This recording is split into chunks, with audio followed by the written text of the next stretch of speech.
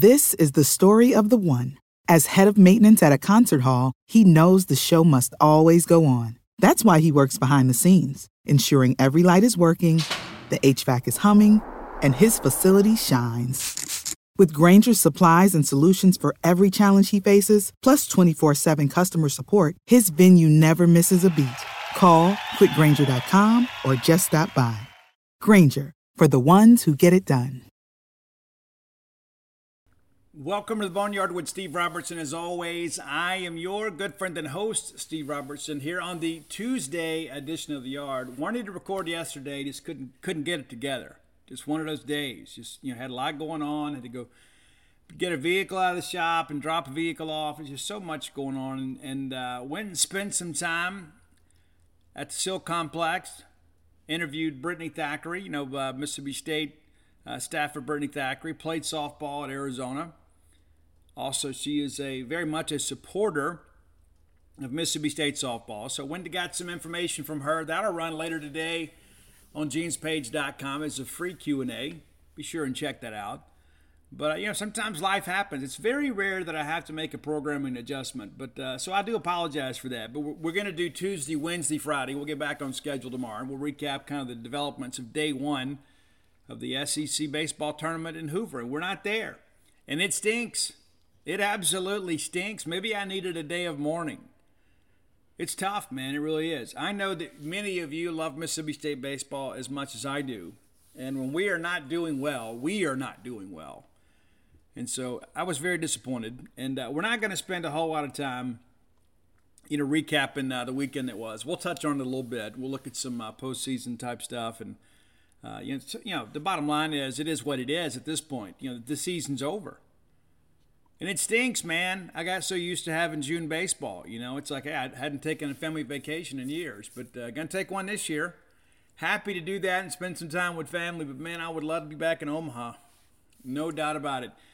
If you've never been, let me go ahead and share with you now. I know many of you went last year for the first time, and good on you. But if you have never been to Omaha in the College World Series, you owe it to yourself and to your family to go, even if it's just for a game or two or a weekend. Watching your team, our team, run out of the dugout onto the field at Omaha is a very, very special thing. It really is. And sometimes maybe we take it for granted. We've been 12 times. I mentioned recently on the show, we have been to Omaha more times than Tennessee has been to the NCAA tournament. We've been to Omaha 12 times. They've made the tournament 11. It'll be their 12th time making the tournament this year. But not a lot of baseball history there. But those guys obviously having a huge, perhaps a historic year. So we'll see how things go. They have absolutely nothing to prove in the SEC tournament. If I was Tony Vitello, I would take the Chris Lemonis / Ray Tanner approach and maybe get out of there as quickly as possible and get everybody home and get them rested and get ready for the games that really matter. There's some other teams out there like Vanderbilt and Ole Miss that are playing head-to-head. The winner of that game's got to feel a little bit better about their chances of getting in the tournament. Vanderbilt, RPI, 5? Those guys are in for sure. Do they host? Yeah, we'll see. I don't think they should. I don't care what the RPI says. You finish 8th in your league, you shouldn't host a regional. So, if you're Ole Miss, you got to win that game. Ole Miss loses 2 out of 3 over the weekend to Texas A&M. And the Rebels have been hot, kind of playing out to their potential. And there's so much discussion, too, about what's going to happen in Oxford. Familiarity breeds contempt. And if you had told the Ole Miss baseball fans of the 1980s that, hey, you're going to go, you're going to have a coach come in here. It's going to stay here for 2 decades. You're going to regularly be in the tournament. You're going to host a lot. You're going to go to some supers. You might even make a trip to Omaha. They'd have taken that. I was like, oh, are you kidding me? Ron Polk and those guys are killing us. We'll sign off on that right now.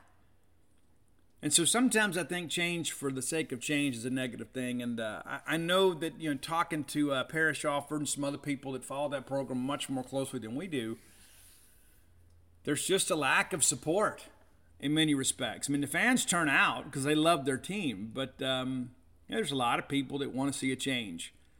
And people think, well, maybe they're going to get Tony Vitello. They have no chance of getting Tony Vitello. Tony signed a huge extension in the offseason, about to sign another one. Tennessee is committing themselves to baseball. You know, we'll go get Dan McDonald. Dan McDonald's told me out of his own mouth he's not going to Ole Miss. Now, that could change, I guess, you know. But he tells me that, he didn't want to go head-to-head with Lamonis. They're great friends, and he just didn't want the acrimony to interfere with their friendship. So, we'll see. Probably Cliff Godwin from ECU. I think Cliff's done a great job there at East Carolina. But is that much different than what you already have? I would say no. But I think change for them is probably good for us. Reality of it is that they're still playing baseball right now. We're not. But there we go.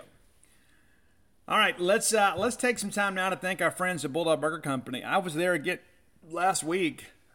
I enjoy going in there because I know what to expect. You know, I like trying new places when I'm on the road and that kind of stuff, but I never know quite what to order. You know, one thing I always ask my servers, okay, if you were going to sell me this place, what is the one dish I had to have? But that's the thing. When I go to Bulldog Burger Company, I know what to expect. I've been there so many times. I love the place. I loved it before they were sponsoring this show. Many of you were too. Go by and check them out today. You'll be glad you did. 3 great locations to serve you. University Drive here in Star Vegas, Gloucester Street there in Tupelo, and of course, Lake Harbor Drive. Ridgeland, Flowwood area. Be sure and go check them out. Have the spring rolls as your appetizer. They will make you better looking. There are a few things in life that will do that for you. But this will. Trust the science. It's the best appetizer in Starkville proper. There's no question about it. And I would venture to say, in the other markets that they're working in, near the top, if not at the top. If you want a great restaurant quality hamburger, which is a great delicacy that we afford ourselves in life, look no further than Bulldog Burger Company. The place where people go to meet. MEAT. Our top story, Mississippi State softball. How about that? Mississippi State softball wins the Super Regional. They go into Tallahassee and beat the Seminoles in their own backyard in the regional final in 2 games.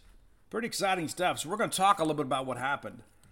But if you are looking for softball tickets for this weekend Super Regional, chances are you're going to pay handsomely for them or you are out of luck.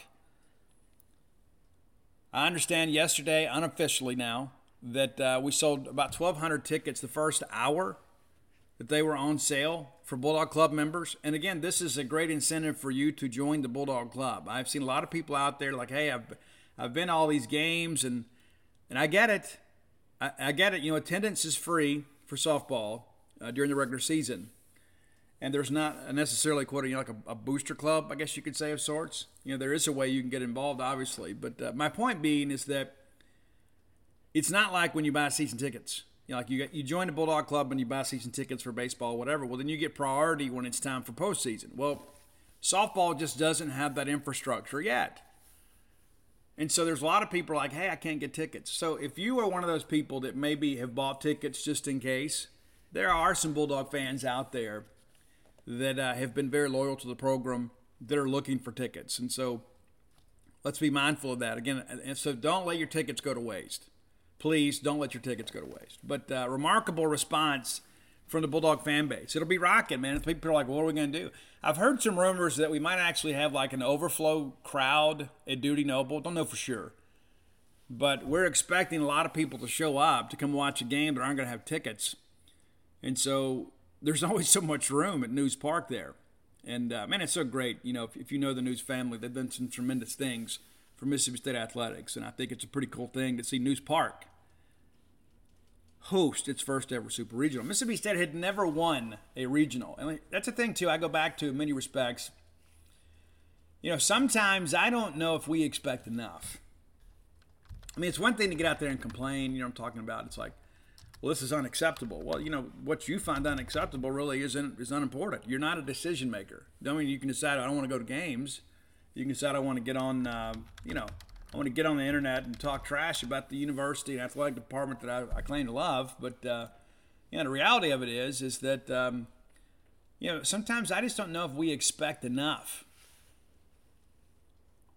And I think that's, I look in our softball program, over the years, I remember, and I'm not going to be talking negatively about people. I'm not. That's not who I am, not what I'm looking to do. But there were some times just like, hey, like when Jay Miller was there. You know what? Jay's kind of a big deal in softball. He coaches Team USA, and we never won a regional. Looking at the numbers here, Jay made 1, 2, 3, 4, 5, 6 regionals. 2010, we had a losing record. 2011, losing record. Made the SEC tournament, make a change. We bring in Van. Things began to change in many respects. We thought, things were kind of moving in the right direction. Van's first year, we have a winning record. We make a regional. 2013, winning record, make a regional. 2014, winning record, make a regional. 15, winning record, make a regional. 16, losing record, make the tournament, SEC tournament. 17, winning record, make a regional. 18, winning record, make a regional. 19, winning record, make a regional. But it's almost like you almost make it by default. Does that make sense? It's like if you're a Power 5 team, and especially if you're one that plays in the SEC, it's almost like you make it by default. And so it's like, yeah, it's great. We've been in these regionals, but we never won one. I go back to 2020. We talk about, kind of the COVID casualties and things like that when it comes to college athletics. The 2020 Mississippi State Bulldog team was 25-3 when they canceled the season. 25-3. Go back to 2016. We won 26 games the entire season. Went 3-21 in the SEC that year. But we're 25-3. They canceled the season. Tough. Sam Ricketts and the staff had a tough start to 2021. Got hot late. Made some noise in the SEC tournament. Found their way to a regional. We didn't win.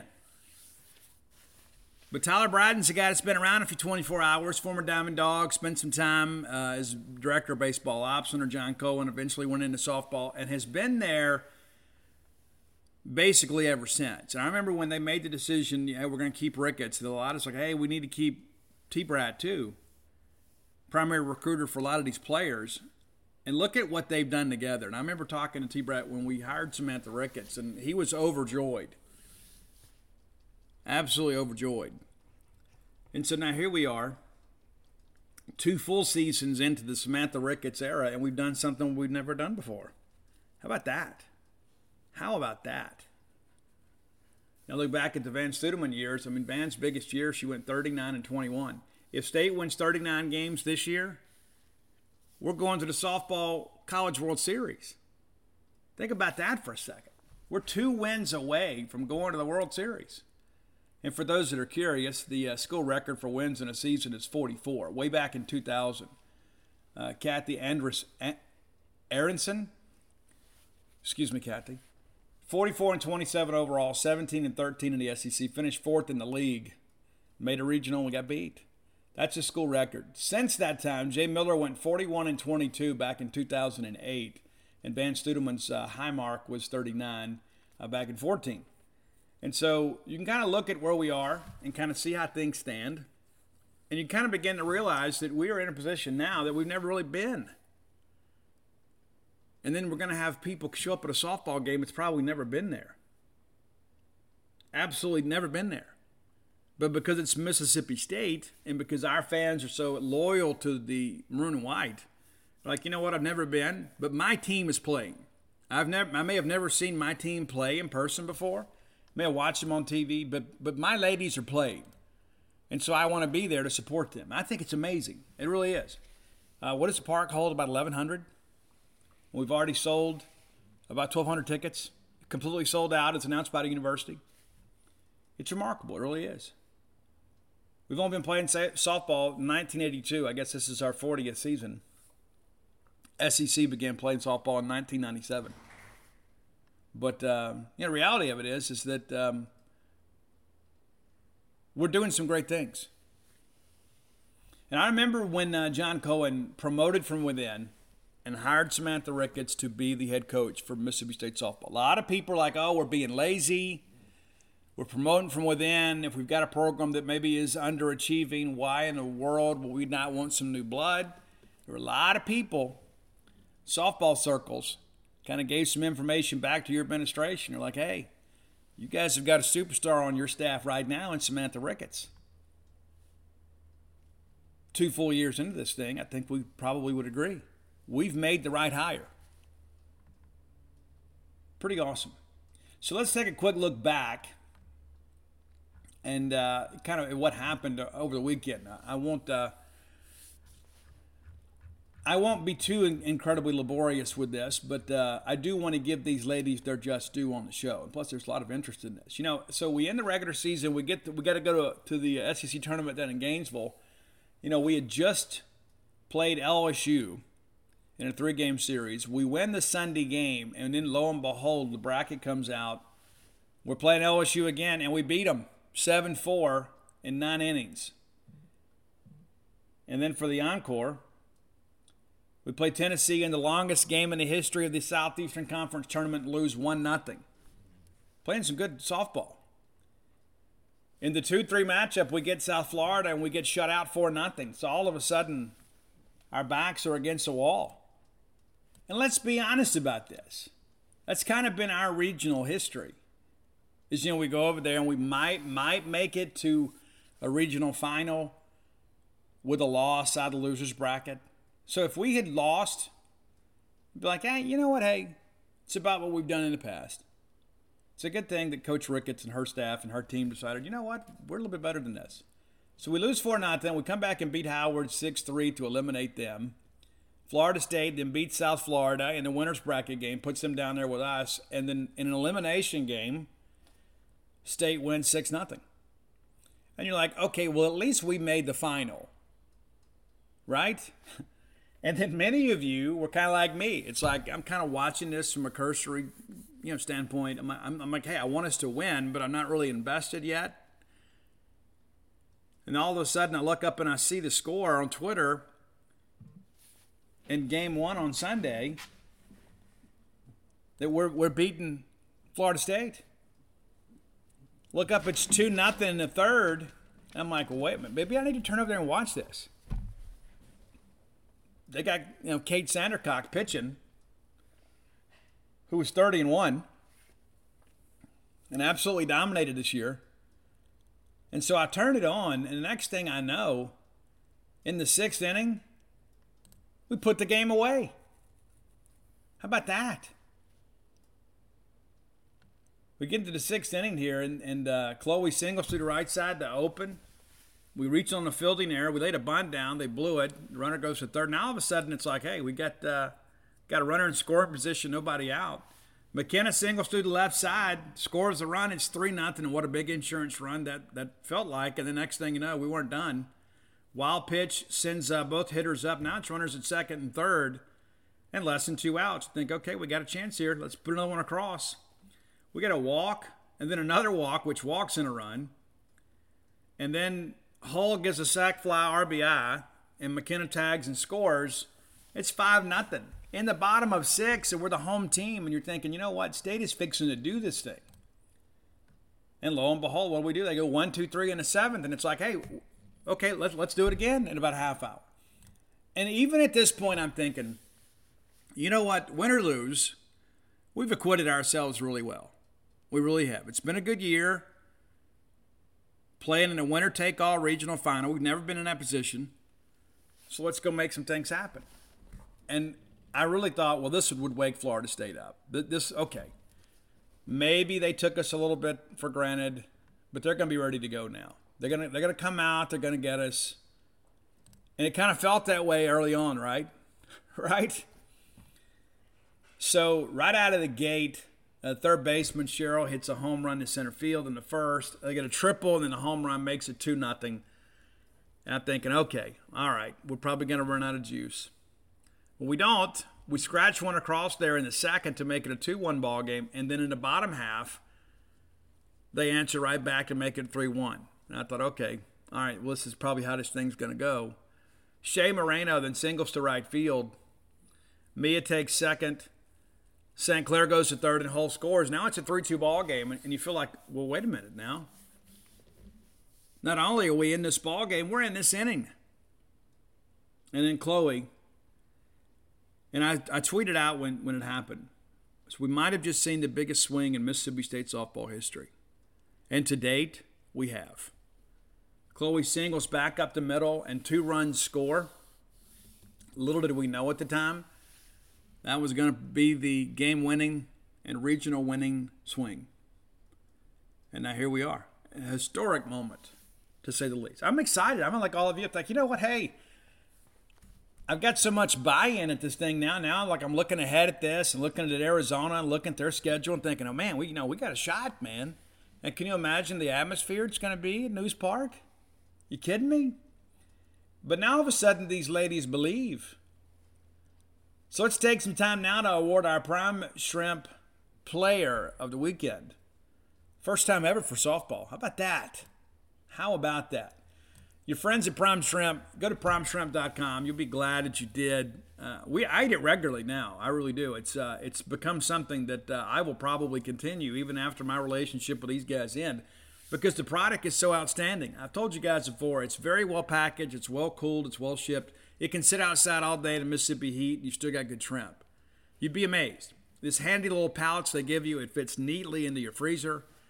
You put on a pot of boiling water. I guess you need to put the pot of water on and let it boil first. But the next thing you know, 10 minutes later, you've got restaurant quality shrimp right on your dinner table. Outstanding. PrimeShrimp.com is a New Orleans-based shrimp company bringing you delicious shrimp. Easy to cook. No fuss. No crazy prep or cleanup. You're going to be amazed. I'm telling you, especially those of you that maybe do the grocery shopping, you're going to get this in, you're going to make your meal, and you're going to like, this is so simple and easy, and at the same time, so delicious. Could it have ever been this easy? The answer to that question is no. Nobody's doing it better than PrimeShrimp.com. Give them a check out today, PrimeShrimp.com, and use promo code BONEYARD to save some money off your order. I recommend the French Quarter Alfredo. I like them all. The Louisiana Shrimp Bowl is outstanding. Simply Seasoned is great, but I do like the French Quarter Alfredo because I can also make like a little bed of fettuccine noodles and then pour that French Quarter Alfredo because the sauce comes with it. It's not just like flavored shrimp. The sauce is with it. And it's like I'm down on Cafe Sabiza or something there in New Orleans on Decatur Street. How about that? All right, but our Prime Shrimp Player of the Weekend is Annie Willis.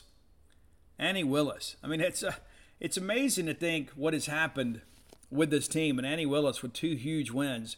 I mean, you're going into the Devil's Den here against the number 2 seed nationally. It's not like we just happened to kind of get an upset. It's not like Florida State lost, so we had to beat South Florida, and all due respect to the Lady Bulls. They did beat us in a game too, but State faces 4 elimination games, and Annie Willis comes in and just absolutely shuts things down.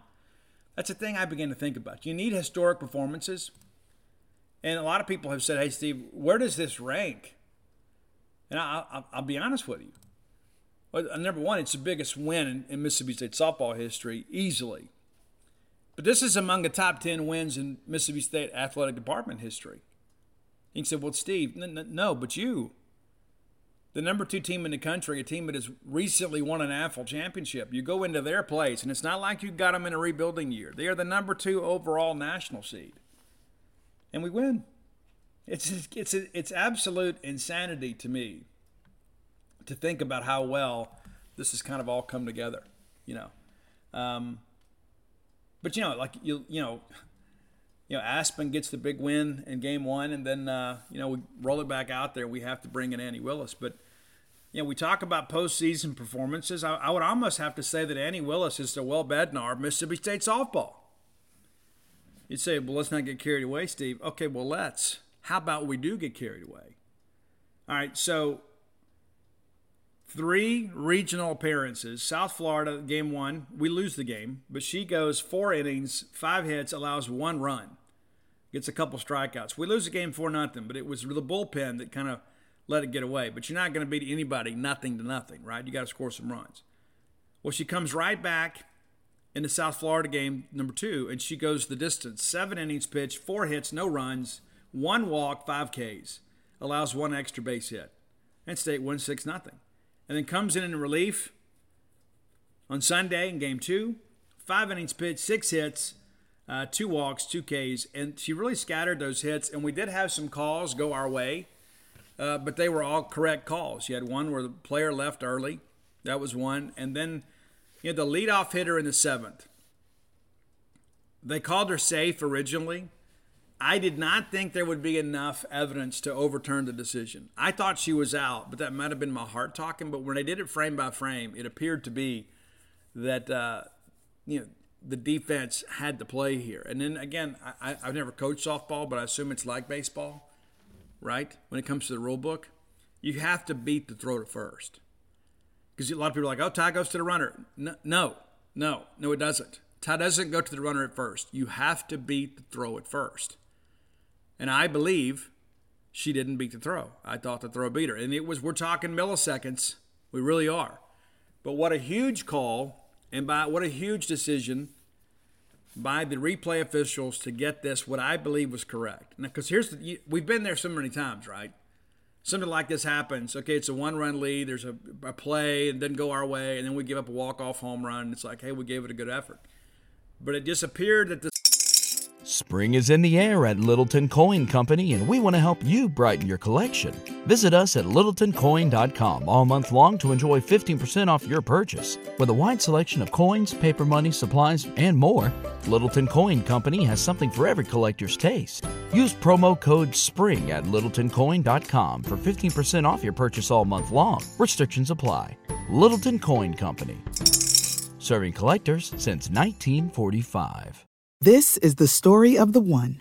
As head of maintenance at a concert hall, he knows the show must always go on. That's why he works behind the scenes, ensuring every light is working, the HVAC is humming, and his facility shines. With Grainger's supplies and solutions for every challenge he faces, plus 24/7 customer support, his venue never misses a beat. Call quickgrainger.com or just stop by. Grainger, for the ones who get it done. softball god and our goddesses were aligning with Mississippi State. So here we are, and we get ready to play Arizona. We'll talk about that a little bit more later in the week. But again, huge moment for Mississippi State sports and for Samantha Ricketts and Tyler Braden, Josh, everybody involved. Just what a great job they've done. And look forward to seeing all you come to town this weekend. Robbie Falk will have full coverage for us over at genespage.com. I'm excited about it. You should be as well. Pretty exciting times. I mean, that's the thing, too. When I think about, our athletic department and our athletic history, Dave Murray and I have talked about this before. Ole Miss has been the Supers twice in softball. And a couple years ago, that was kind of become their school. That was their school sport, right? We're a softball school, right? But if you look at, our highs are much higher. State has hosted a Super Regional. And as my friend Brian CTP pointed out to some Ole Miss troll, hosting a Super is greater than playing in a Super, right? Would you not agree? I mean, that's all I've heard for years. Well, you got to host. Well, we're hosting a Super. But the bigger thing is Mississippi State's hosting because they're the higher seeded team. And so Arizona has not had a great year. They had a great weekend. This is a very winnable series for Mississippi State. And I know many of you, maybe 1,000 or so, a couple thousand of you, maybe you'll be there. And I think you're going to be a big part of that. And my friend Kenny Manning has attended a ton of Mississippi State softball games. He is among our most ardent supporters when it comes to softball Mississippi State. And he's like, you know what? He said, we're going to be packing this place out. Once people get up here and they see it and realize how much fun it is and how fast-paced it all is and how athletic and talented the girls are, or the ladies, pardon me. He said, this is what Mississippi State softball needed. We've had a pretty good year. Now all of a sudden we're doing something historic, and there's going to be a lot of people that are going to fall in love with Mississippi State softball because of this. And Kenny's probably right. Man, you love to see it, right? You absolutely love to see it. So congratulations to the Mississippi State softball Dogs. We look forward to seeing you ladies find your way to Oklahoma City. I do think State wins the series. I really do. I think we'll find a way to get it done. And then beyond that, who knows? But how cool is that, man, that we're going to be up there and have an opportunity to play for the first time in school history for a chance to go to the Softball College World Series. Absolutely amazing stuff. All right, let's jump into our top 10 list today, brought to you by closewithblair.com. That's C-L-O-S-E with Blair, B-L-A-I-R, closewithblair.com. Blair Chandler is a mortgage professional. A lot of people work in the mortgage industry. Blair Chandler's been doing it for over 21 years. Recently found out back-to-back years in the top 1% close ratio in the country. So here's the thing. You want to stick with the winners, right? That's the big thing. You want to stick with winners. Here's the deal. I could do business with anybody, but rather than, kind of fight my way through it, why not get somebody involved that kind of removes a lot of the stress and anxiety from it? Blair Chandler has seen it all, done it all, and closed it all. Many of you may be non-conforming borrowers. Maybe you've got an atypical property. Maybe you're self-employed. Maybe your tax returns are very difficult to navigate. You need to deal with a mortgage professional. That's somebody that can go over to underwriting and be your advocate and get things done. Here's the deal, too. By being a Boneyard listener, it does not matter your college of allegiance. I know I have fans from other colleges, namely one up the road, that listen to this show. We're not going to discriminate against you either. You reach out to Blair, and you say, hey, I heard about you on the Boneyard, and maybe you have to whisper that, and he's going to pay for your appraisal. That's about a $500 value. Phone number 601-500-2344. Again, 601-500-2344. That's his personal cell number. That's not going to a voicemail somewhere. That's going directly to Blair's hip. So you can call or text him today. And again, mentioning him, you heard about him on the Boneyard, he's going to pay for your appraisal. Maybe it's time to buy a home. Maybe it's time to refi a home. Maybe you've got a wedding coming up. Maybe you want to put a pool in. All those things that kind of go along with home improvement. Blair can help you with that. All right, so our top 10 list today, we're going back a few years. So I recently watched a lot of Netflix when I have a chance to watch TV. I watch a lot of Netflix, and I like to watch music documentaries. I like to learn. I'm a music nerd. I am. I wish I was better skilled, right? At this point in my life, I don't know if it's going to happen. But I wish I was better at making music and not just researching and enjoying and listening to music. But that's the thing, too. I'm not a great golfer either. I haven't played in a while, but I enjoyed playing. So I dust off the guitar every once in a while, and I'll play a little bit, and I'll find something that I like on the radio, and I think I could play that.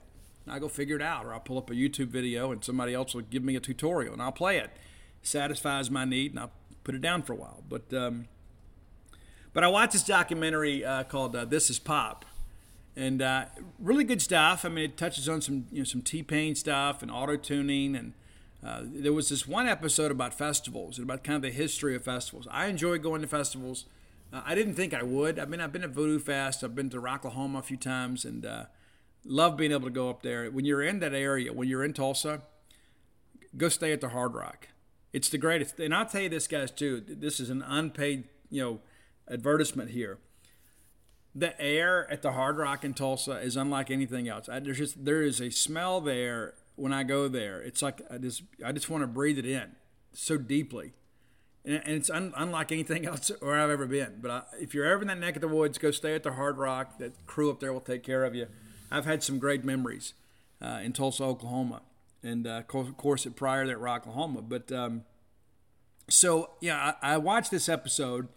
And it kind of goes over, the kind of the history of festivals, and some good, some bad. But I want to go back to the Monterey Pop Festival in 1967.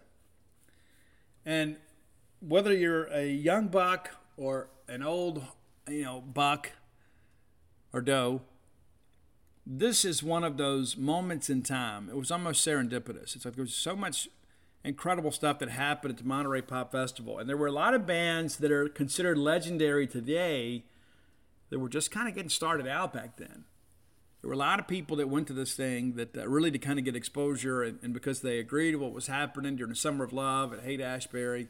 And so a lot of people went to San Francisco, a lot of college students, once they got out, they were reading about all these things in the Rolling Stone, about, hey, this is happening out here, I want to go be a part of that. And so they went out there and they did it. And so in the middle of the Summer of Love, they had the Monterey Pop Festival in Monterey, California. And so we're going to do our top 10 today. It's not top 10 performances, even though I have watched all these things, but these were actual songs that were performed at the Monterey Pop Festival by bands who were there. How about that? But I know a lot of you may not be familiar, and I say familiar. Maybe you're not familiar. There have been maybe some clips and some highlights over the years that have maybe made it onto your social media feed, or you've seen it in a documentary, and you're like, hey, I've seen that. And a lot of that happened at the Monterey Pop Festival. All right, so let's get started. Number 10, a band that is kind of underappreciated in many respects, that was really one of, I wouldn't call them a headliner, but they were one of the bands that really got a lot of acclaim, shall we say, for the Saturday performance. They opened up on Saturday, and that was a packed night too. I mean, Sunday may have been the biggest night, but Saturday was big, and our friends in Moby Grape opened it up. And so Sitting by the Window is a really cool song, but because we're baseball people, I went with Omaha. Now, this is one, too, that probably needs to be remastered. It is a very high-tempo, upbeat song, Omaha. Not the same versions as Counting Crows, don't get me wrong, even though there are going to be some covers on this list today. Because many of these bands were unsigned and had not recorded their debut album, and so that's what they played, as some originals and some covers. So Moby Grape, an original track, Omaha. Be sure and check that out. Okay, now here is one that I think, this may be the most interesting comment that I make about the top 10 list today. Because you all are probably very familiar with one version of the song, but you don't know its origins. And you don't know that the Steve Miller Band played at the Monterey Pop Festival, and they were an unsigned band. They had not even recorded an album yet. And they went out there and did a great job, and again played some covers. They played a great tune called the Mercury Blues. You said, but Steve, it sounds familiar. Well, absolutely should, because Brad Cumbas has used Alan Jackson's rendition of the Mercury Blues as his walk-up song the last couple of years. And here you were thinking that was the original song. You're wrong. So it actually goes back. It was originally written by a guy named Casey Douglas, and it was called the Mercury Boogie. It became the Mercury Blues when some other blues standards and people like that in Mississippi began to cover the song, because Casey Douglas is from Sharon, Mississippi. How about that? You didn't expect to have that connection today when you turned on the show. So again, Steve Miller Band, they had representation back then. They had not recorded an album, and then they dropped this great kind of tuned down bluesy version of the Mercury Blues. And the next thing you know, the Steve Miller Band explodes. Incredible. Number 8, and listen, I don't want to be disrespectful here, because I know that I thought Michelle Phillips, and I guess Michelle's still around, but Michelle, beautiful singer, beautiful woman, of course, Mama Cass, all that was very negative. But California Dreamin' from the Mamas and Papas is number 8. And the Mamas and the Papas were one of the headliners. You know, they were one of the big acts on Sunday night. They closed out the Monterey Pop Festival. They were the final band to perform, and had, I guess, an 8-song set. And the final song of the Monterey Pop Festival was Dancing in the Street. And it was the Mamas and the Papas with Scott McKenzie. But we're going to go California Dreamin' on such a winter's day. All right, number 7. This is a band, too, that I don't know that gets enough credit. They were very much part of the psychedelic movement. They were also a band that they were one of the headliners. Like, people came to Monterey to hear the Byrds play, and they were one of the big acts on Saturday night, too. But the Byrds were kind of like, getting them there was so big. You know, and here's the thing about the Byrds, too. You know, David Crosby, of course, was in the Byrds that ultimately became with, Crosby, Stills, and Nash. But, probably the thing about the Byrds is Roger McGuinn, I guess he became Jim McGuinn later, but he played the Rickenbacker guitar, which eventually kind of became one of those things, too, in alternative rock. Like when everybody had to play a Rickenbacker to kind of show that you were part of this counterculture. But that was all started by McGuinn. That he was the guy, and people wanted to replicate that tone. And so we're going to go with So You Want to Be a Rock and Roll Star. That's not the same as the Oasis song. The Byrds, of course, had the big hit with Turn, Turn, which is biblically based, but they also had some songs that were banned in the USA because they promoted recreational drug use. But the Byrds were a huge part of the counterculture in America at the time, and I don't know that they get enough credit. But the song, So You Want to Be a Rock and Roll Star, was kind of a tongue-in-cheek shot at the band The Monkees. The Monkees, of course, were huge. They were the boy bands of their day, had a little TV show and stuff. And bands like the Byrds probably had a little more credibility because there was a little more of an authenticity with them. All right, number 6, another unsigned band that went out there and absolutely ripped it apart. And it's Big Brother and the Holding Company. He says, Steve, who's that? What's Janis Joplin's band? Janis Joplin fronted Big Brother and the Holding Company. And they went to Monterey Pop as an unsigned band.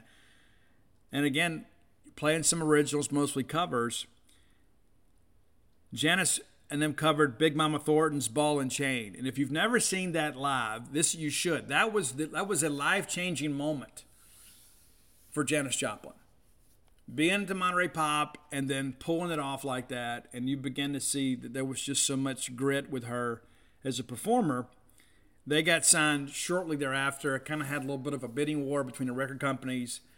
And Big Mama Thornton actually recorded the song, and it was never released as a single. And Janis Joplin, kind of a chance meeting, went to some blues club to have a drink, and she hears Ball and Chain, gets to know Big Mama Thornton, gets her permission to sing the song live because the record company had never released it as a single. And so Big Brother and the Holding Company kind of made it their own thing, but it was a Big Mama Thornton song. And to her credit, when the record company began to kind of make issue with this, it was Big Mama Thornton that said, yes, I had given her permission to do it. How cool is that? All right, number 5. I don't know that we've had Otis Redding on the show before, and we should have. I mean, an absolute giant. And what's interesting, too, so Otis Redding was supported by Booker T and the MGs. You know them from Green Onions. We've actually had them on the show before. But Booker T and the MGs was the backing band for Otis Redding. And, a 5-song set. But we're going to go with Respect. A lot of people misconstrue that and think that was an Aretha Franklin original. Now, Aretha Franklin's version of Respect is obviously the superior version. It is, the bigger hit. It's more widely acclaimed. But it was Otis Redding himself, the Doc of the Bay Otis Redding, that wrote and recorded that song originally. So we're going to go with Otis. We're going to give Otis a tip of the cap here. Otis Redding, one of Georgia's finest exports, for Respect. And his version's a little different. Number 4, The Who. I'm not a big Who fan. I know many of you are. Dave Murray loves The Who. Roger Daltrey's voice has always kind of gotten on my nerves. There are a few songs that I like. But The Who, I don't know if you guys knew this. The Who and Jimi Hendrix didn't really get along. Jimmy, American. The Who over there. Jimmy broke really first over in Europe. I mean, he had some success here, but had some real success across the pond there. And a lot of people were showing up to see Jimmy. And so Jimmy and The Who had this rivalry about who could upstage who. And so they didn't want to follow each other. And Jimi Hendrix lost the coin flip. And so The Who goes out there, has an incredible set. They just tear the place apart. Pete Townsend destroys his guitar. Keith Moon overturns the drum set. You have seen this video before. You may not realize it, but you have. You have seen this video before. And so my generation was very indicative of the time. To me, it is the best Who song. I know I'll get some messages about that, but that's the truth. My generation from The Who. Talking about my generation is perfect. It was a great protest song for the time, especially out there in California during the Summer of Love. All right, number 3. This is one of those songs you've heard a million times and you didn't know who sang it. And it is one of the greatest songs of the hippie generation. There's no doubt about it. And it's a band called Buffalo Springfield. The song is For What It's Worth. And it's like when you begin to listen to the opening bars of it, you begin to realize, too, this is very, very apropos when you consider that a lot of these young people were basically on the verge of revolution. They wanted their voice to be heard. And it was like when people say, well, it's mostly a peaceful protest, it was true back then because it was all about love and being together. It wasn't about destruction of public and private property. So for what it's worth, you know that opening guitar, you've heard it a million times, and you probably thought somebody else more famous sang it, but no, it's Buffalo Springfield, and that's another underappreciated band for their era. For what it's worth is really, in many respects, a song that defined that decade. Number two, a band that was really beginning their ascent. They'd had a couple of hit songs on the radio, and it was such a huge coup for the organizers of the Monterey Pop Festival to get Jefferson Airplane there. These guys were all on the radio everywhere. And so like a lot of these bands were unsigned. Steve Miller Band, Janis Joplin, some of these bands, they just weren't really established yet. I mean, you look back at hindsight and say, hey, these guys play there. But they were nobodies. They hadn't even recorded an album yet. Hadn't signed a record deal in some respects. And then you have Jefferson Airplane, who was on the charts. And so they got him in. Of course, Grace Slick, a phenomenal vocalist and such a strong woman, and really portrayed herself in that respect. You go back and watch those live performances from Monterey Pop, and it's like Grace was running the show. But we're going with Somebody to Love. I know a lot of people like White Rabbit. That may have been the highlight for some people because White Rabbit was the newer song on the radio, but Somebody to Love to me, and that's, again, not the Queen version. It's the Jefferson Airplane version. All right, but number one, the guy that lost the coin toss, Jimi Hendrix. Anytime that we can go with Jimi Hendrix, we probably should put him number one anyway, right? But you have seen the video of Jimmy setting his guitar on fire. He had the little, bottle of lighter fluid or whatever. So he goes on after The Who has destroyed their set. And Jimmy goes out there and just absolutely lays down this blistering set and then sets his guitar on fire. And it's an iconic moment in American music history. And in many respects, probably the biggest moment from Monterey Pop that people remember. Again, it's still played to this day. And Jimmy was so flamboyant, everything he did. Jimi Hendrix was a musical genius. And Jimmy was so good, he took a right-handed Fender Strat, strung it upside down, played it left-handed, because that's who he was.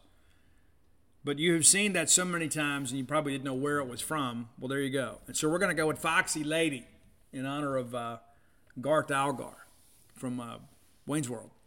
But now, Foxy Lady is one of those incredible songs, too. And it's like, to me, it's like the raw tone of the guitar on this one, it's just so undeniably Jimi Hendrix. So, again, maybe I'm a hater of The Who, but I just thought, hey, Jimmy had to go follow them after they have worked the crowd up into a frenzy. And what does he do? He delivers one of the most iconic moments of that festival and in American music history. So there you go. There you go. And again, some ties to Mississippi and some of this stuff, too. How about that? So that's your top 10 list for today. If you have an idea for the top 10 list, reach out and let me know. I enjoy doing this one, because I'm always thinking, I should do a top 10 on this. And this is one I thought about. You know what? There are so many iconic albums that came kind of as maybe can trace some lineage back to Monterey Pop. And so let's keep talking about it. Let's not forget about the fact that you had all these incredible bands come together and pull off an amazing show over 3 days and really set the standard. It wasn't too long after that, of course, they had Woodstock. But the Monterey Pop Festival was kind of, I guess, the precursor for every bit of that.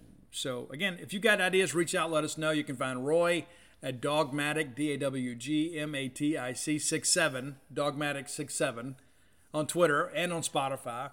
And just enjoy the list, man. Enjoy them, and then reach out with your ideas, and we'll try to work them in. This is one of mine today, so I had to kind of bump some things down. And I had somebody else hit me up over the weekend about a classic rock band that was kind of, I guess in some respects you can say, is kind of the stepson of the Monterey Pop Festival. So we're going to do that on Wednesday. It's a band that, kind of draws lineage to psychedelia. So we'll get into that on tomorrow's show. How about that? And many of you have asked for it, and I have put it off and put it off and put it off. And my friend Scott from Baton Rouge said, hey, dude, it's time. Okay, so we're going to do it on tomorrow's show. And we'll come back and have something completely different on Friday. So again, thanks to our friends at closewithblair.com. All right, next segment of the show brought to you by your friends at Campus Bookmart.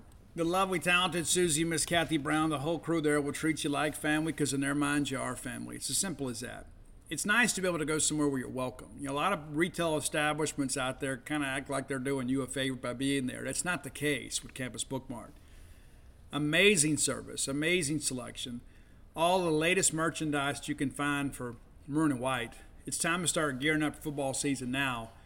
Begin to do your online shopping at campusbookmart.net. And by being a loyal Boneyard listener, we'll give you a phrase that pays. That is BSR. You know what it stands for. Beautiful Steve Robertson. And that gets you free shipping on all orders over $50. Any order less than $50, absolutely incomplete. Go by and check them out today. And again, if you can't come to town, you can support a great Starkville business online at campusbookmart.net. All right, let's take a look back at some baseball stuff. It's almost like a postmortem, and I hate to have this attitude, but it's so disappointing. It really is. It's really disappointing. I begin to think about, how we felt after that big series in Oxford, right? We all felt like, hey, here we are. We're kind of moving forward, and that's a series we always want to win. We have dominated the rivalry the last several years, and we said, you know what, hey, we had that bad weekend against LSU, but then we bounced back and take 2 out of 3 from Auburn, and then we win 2 out of 3 against Ole Miss. We're thinking, okay, well, here's we go. We're getting it done.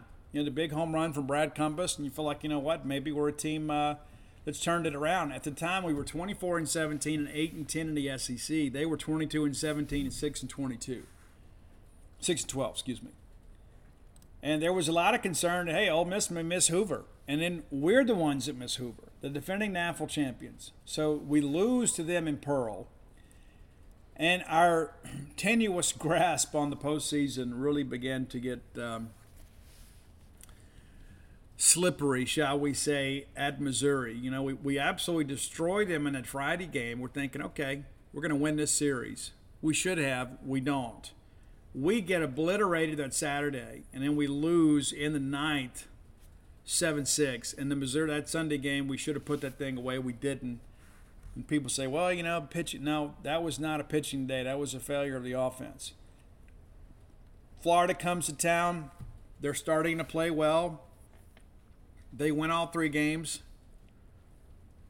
And it never really felt like we were chasing the entire weekend. So then the Bulldog losing streak then goes to 5 games. We go to Samford. We lose at Samford, 2 grand slams. Just dug ourselves a big hole, couldn't get out of it. A&M comes to town playing arguably their best baseball of the year. We still had a chance to win this series. We don't. We get swept again. The losing streak continues. It finally snaps when we 10-run rule North Alabama 14-4. And then we're swept by Tennessee. And so you look at these weekends, you begin to think about the LSU sweep. We were swept 4 SEC weekends. 4. That just doesn't happen around here. And listen, I expected to lose a series to Tennessee. I thought hopefully we'd get a game, even as bad as it was. But we have a historic loss on Thursday. Biggest loss in school history. Not great. Not great.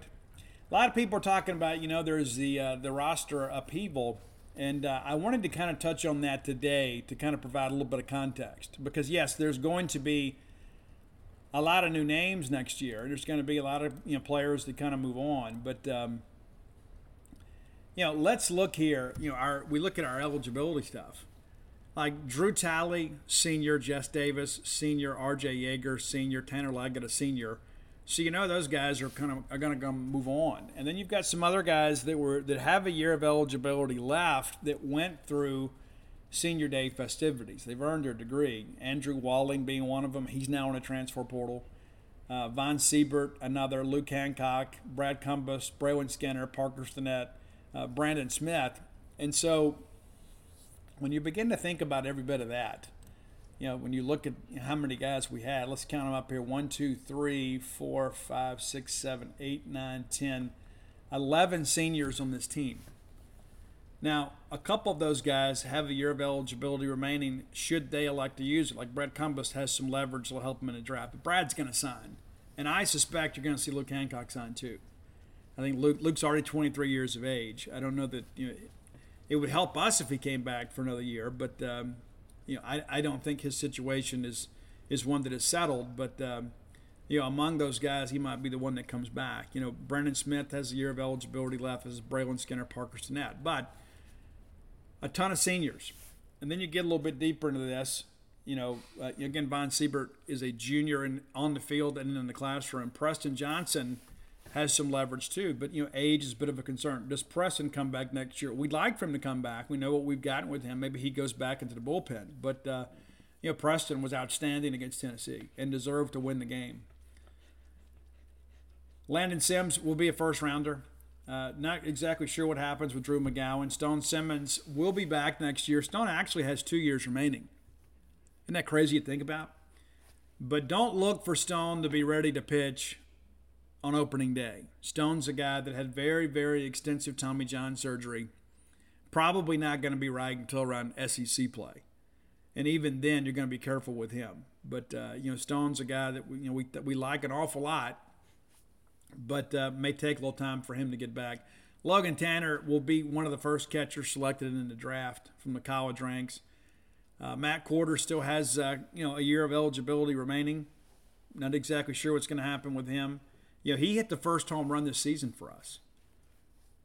Expected him to be a bigger part of the offense. Just never really came together. Cameron James, of course. I think Cameron's going to go. I think Cameron's going to go pro. I think Cameron's 22. Cameron's a guy that's got a couple of years of eligibility left, so he doesn't have to go for peanuts. And I understand he's got a number in mind, and if they get close to the number, he's going to go.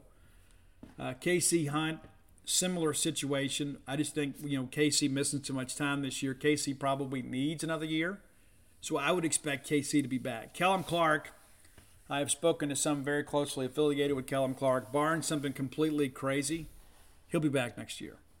He'll be back and needs to be. And we need him to be too. And Kellum Clark is living his dream at Mississippi State. That's no way to suggest some other guys aren't, but Kellum Clark is a Bulldog through and through. Brooks Auger, of course, we expect to get him back. Just not exactly sure where he is recovery-wise, but we do expect him back. He has 2 years of eligibility remaining. Mikey Tepper has entered the transfer portal. He also has 2 years of eligibility remaining. And people are really high on him when we signed him because of the velo.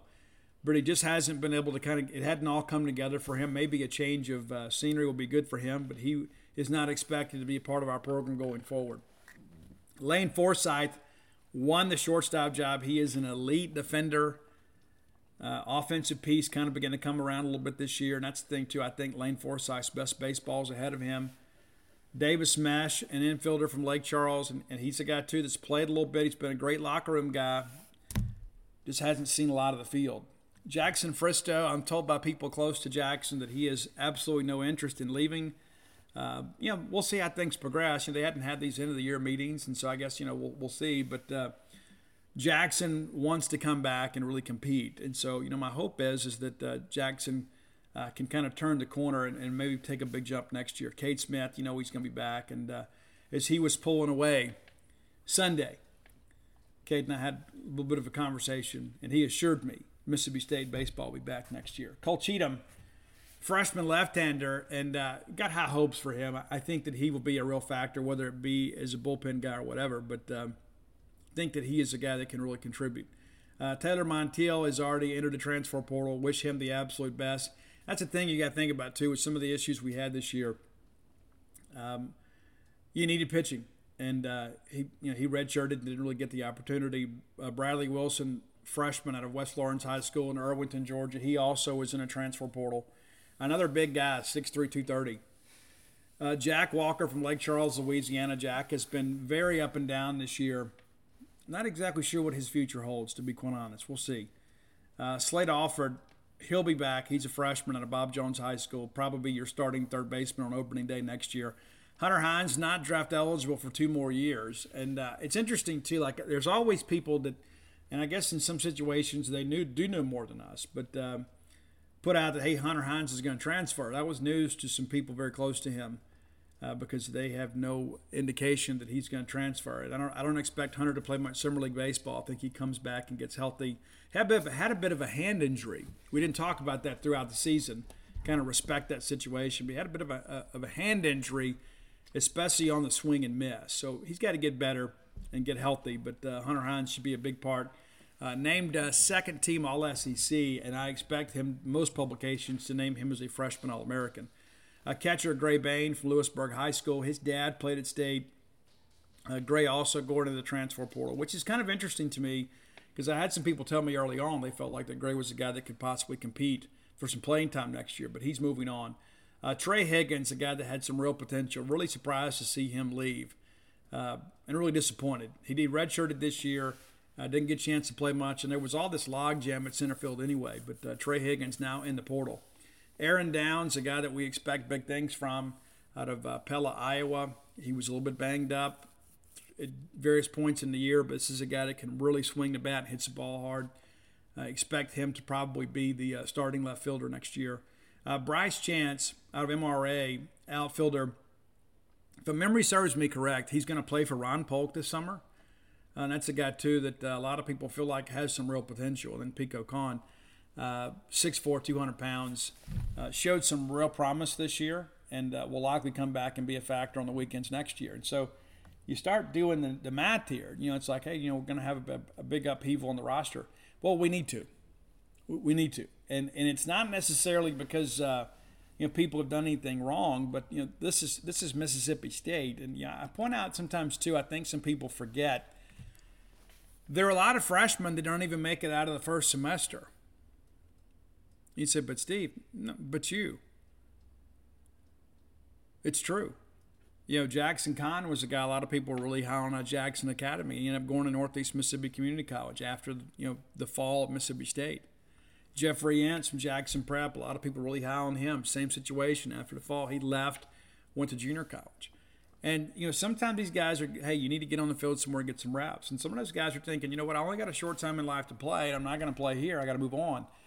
But that's not unique to Mississippi State. When you look around the SEC, there's a lot of these guys that come in and realize perhaps they've kind of got their arms around something they can't really control.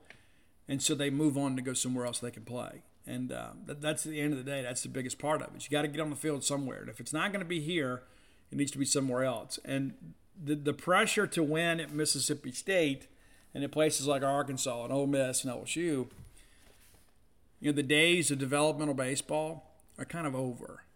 Guys do get better from year to year, but if you don't show some promise right out of the gate, chances of you hanging around at a blue blood program like Mississippi State is just not very good. And it's not anybody's fault. It doesn't mean that the guy's not capable of being a good player. I mean, like you look at what Southern Miss has done, okay? Southern Miss can afford to be patient. The expectations are different down there. And listen, USM's had a great season, and in no way am I being critical of them. They can afford to be a little more patient. If they don't make Omaha, it's not a big deal. If they don't make a super regional, it's not a big deal. And I see these projections out here that they're expected to host LSU in their regional. That would not be a good thing for Southern Miss. But, my point being is that when you come to a place like Mississippi State, you're going to see competition like you've never seen before every single day.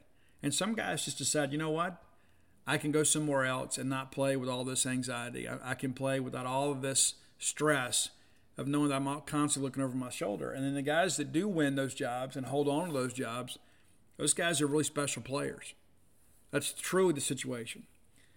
So we'll see what goes on from here. And I hear that Mississippi State is already working the transfer portal pretty hard.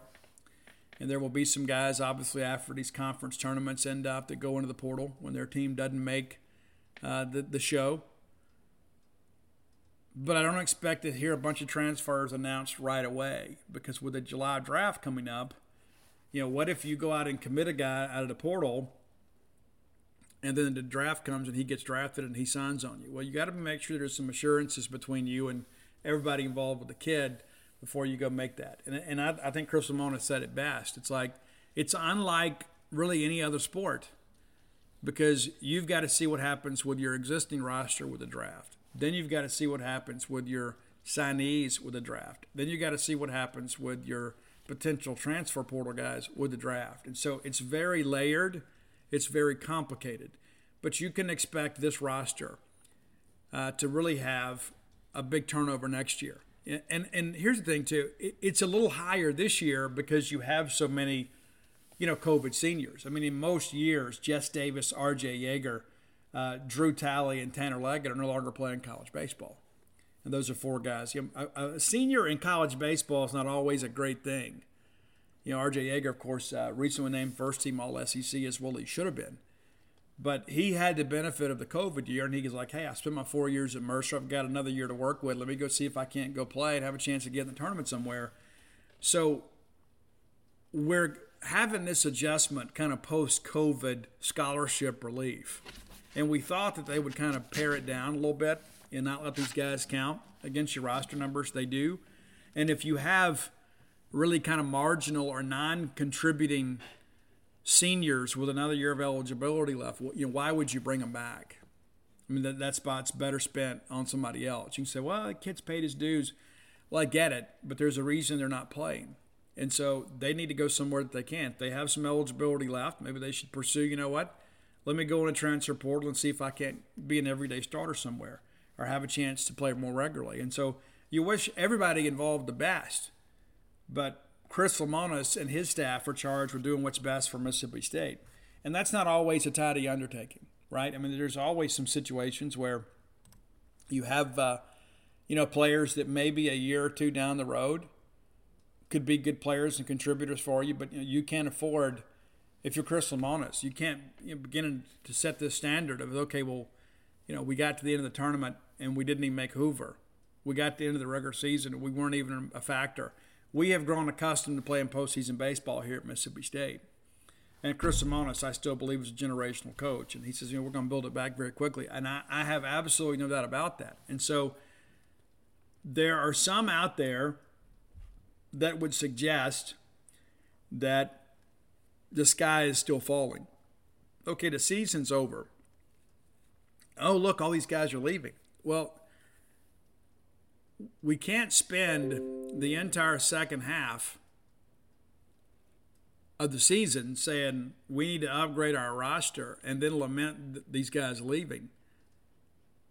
You can't have it both ways. You can't say we got to get more talented players and then be upset that we're opening up spots to bring in more talented players. Listen, we wish the best for all these young men and their families. But our loyalty is to the M over S. Our loyalty is to Mississippi State. So are we willing to sacrifice another season just so some kids that we like or kids that, took a picture with our kid? Oh, I really wanted him to stay. Listen, I really want him to win. Period.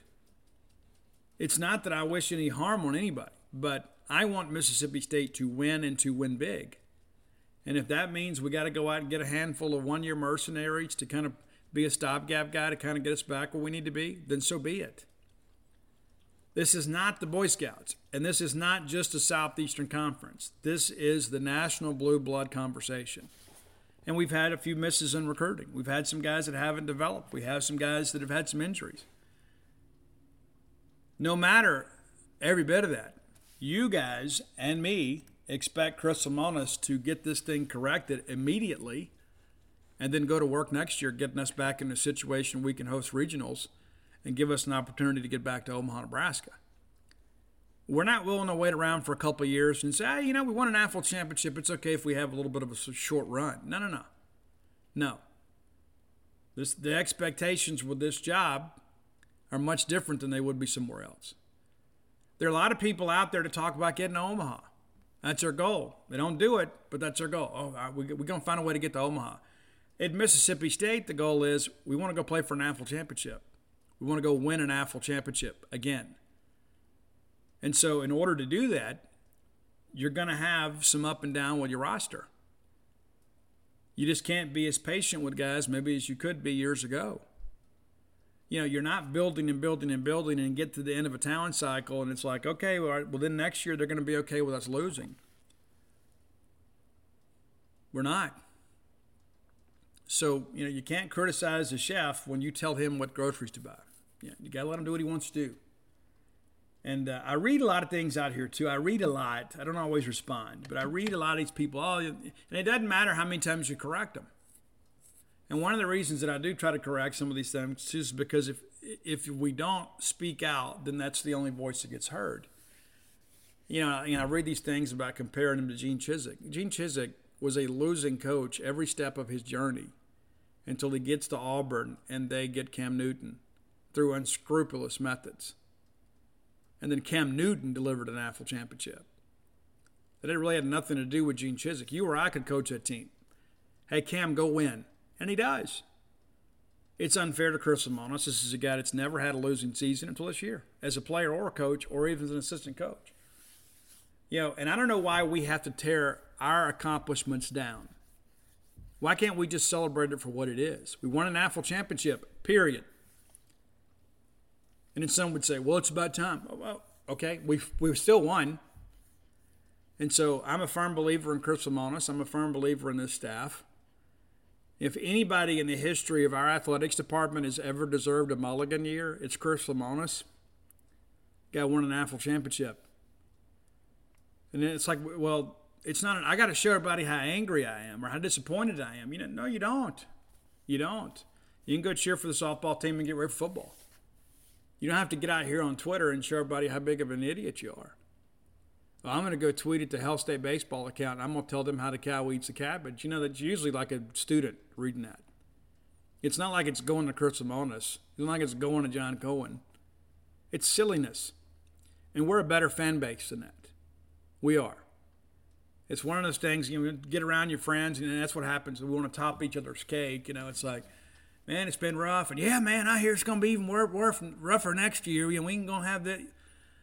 It doesn't matter. It absolutely doesn't matter what you think. You don't even know what the roster is going to look like. No, we don't have this. We don't have. It's like we're not going to have any new players come in. It's not like we didn't sign a great class. We got some guys right now. I've got some scouts that have shared with us privately. They think Bradley Lofton is a guy that could pitch on the weekend next year at Mississippi State. They think he's that good. They think he, in many respects, may be the key to our recruiting class. That's a guy, too, that's probably going to have to turn down some money to come to school. Ross Highfield's a guy, too. This is a guy, too, that if he let it be known that he really wanted to sign, that guy's going to command pretty big money. But if he doesn't get first-round money, he's coming to school. At least that's what I'm told by somebody who would know. And so I shared that with you. It's like, we are Mississippi State. We always recruit great players. We always recruit at a high level. People, believe it or not, people want to come play here. And part of that reason is because of you.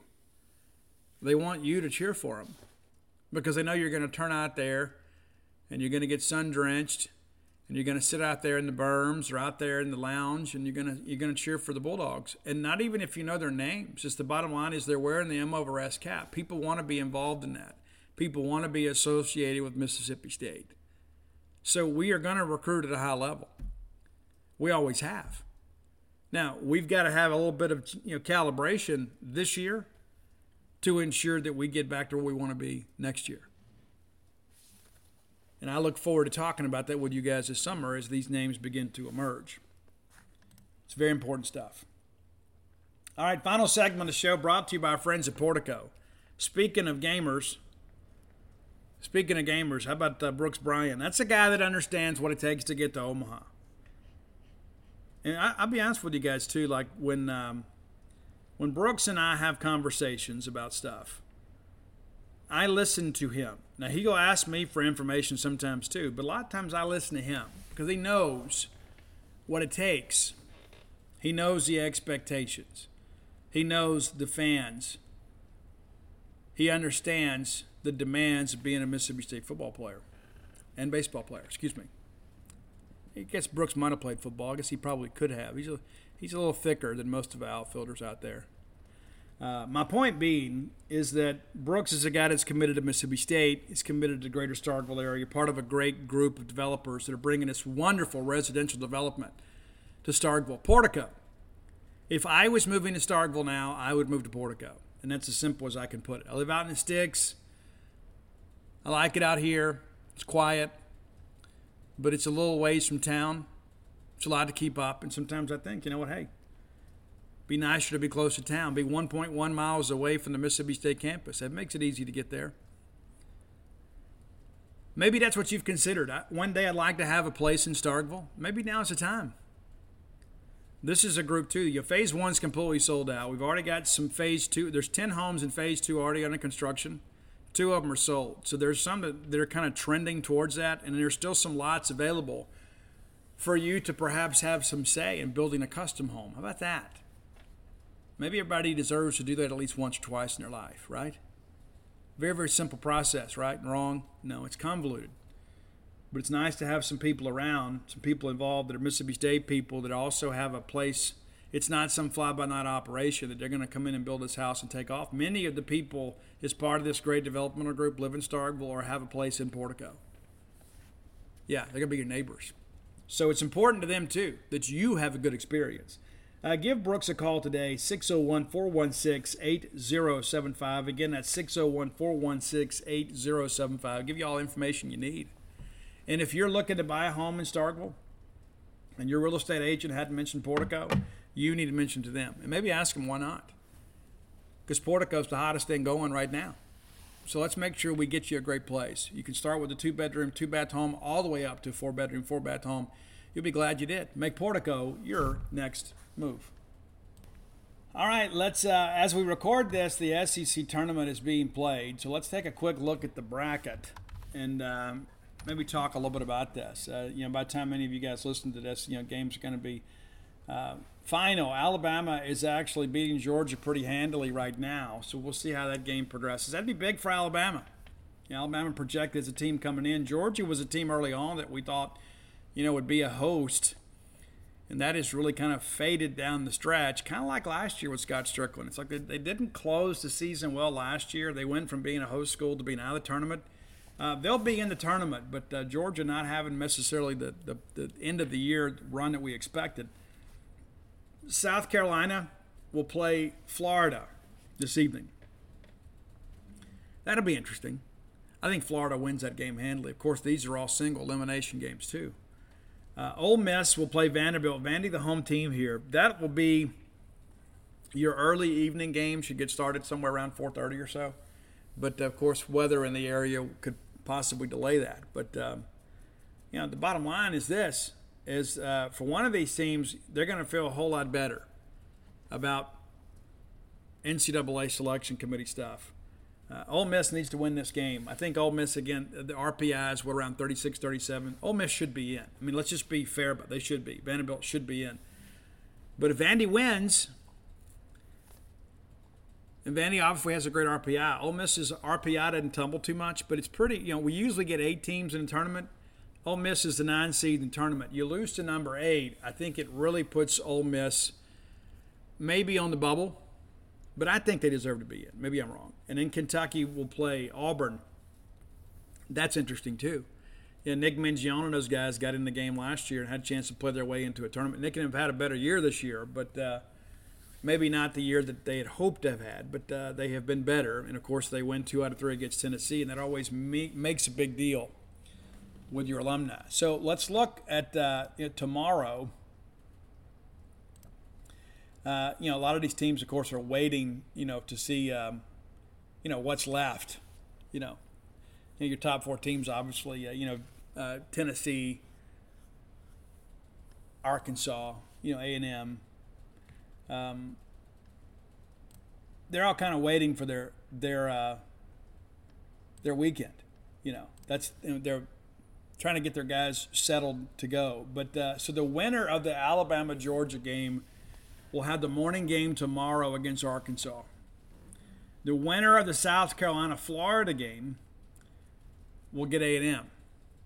Then the winner of the Ole Miss-Vanderbilt game will get Tennessee. Congratulations. The winner of the Kentucky-Auburn game gets LSU.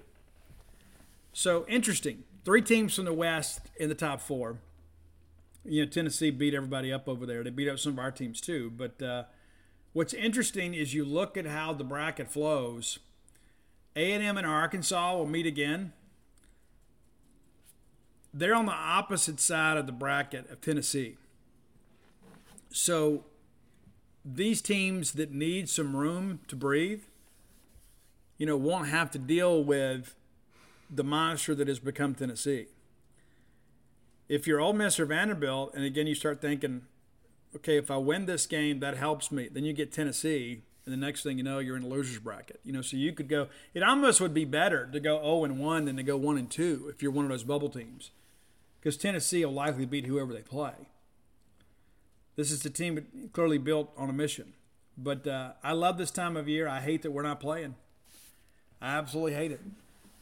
But it is what it is.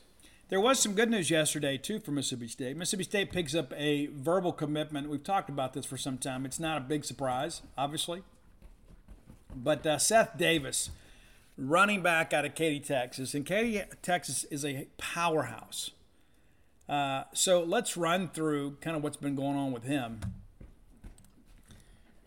About 20 offers or so. He had Duke. He's a previous commitment to Duke. He backed out of that shortly after taking a follow-up visit to Mississippi State. Had offers from Cal, Colorado State, Florida, Kansas, Louisville, Maryland, Missouri, Morgan State, Ole Miss, Purdue, San Diego State, SMU, Tulane, Tulsa, Utah, Vanderbilt, and others. And a very, very good student. Family really prioritizes academics. One of the reasons that he committed to Duke in the first place. But I wanted to share some information with you guys about him.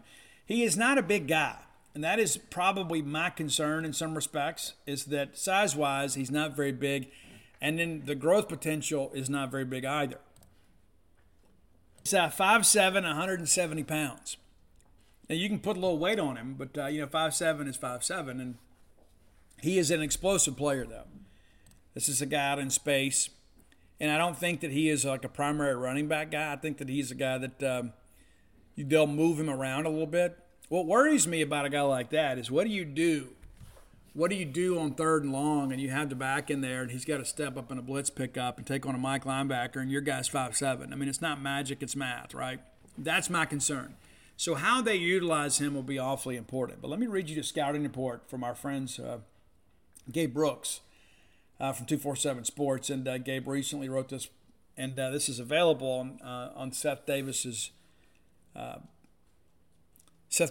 profile on 247. Undersized scatback type who's proven high volume capability for perennial Texas powerhouse, runs harder and stronger than verified size, 5'7", 169 in spring of 2022. I think he was listed at 5'9" about a month ago, and then he went to some event, and they realize he's not quite as big as listed. Dynamic in the hole with excellent first move juice, slippery and elusive and relative strength.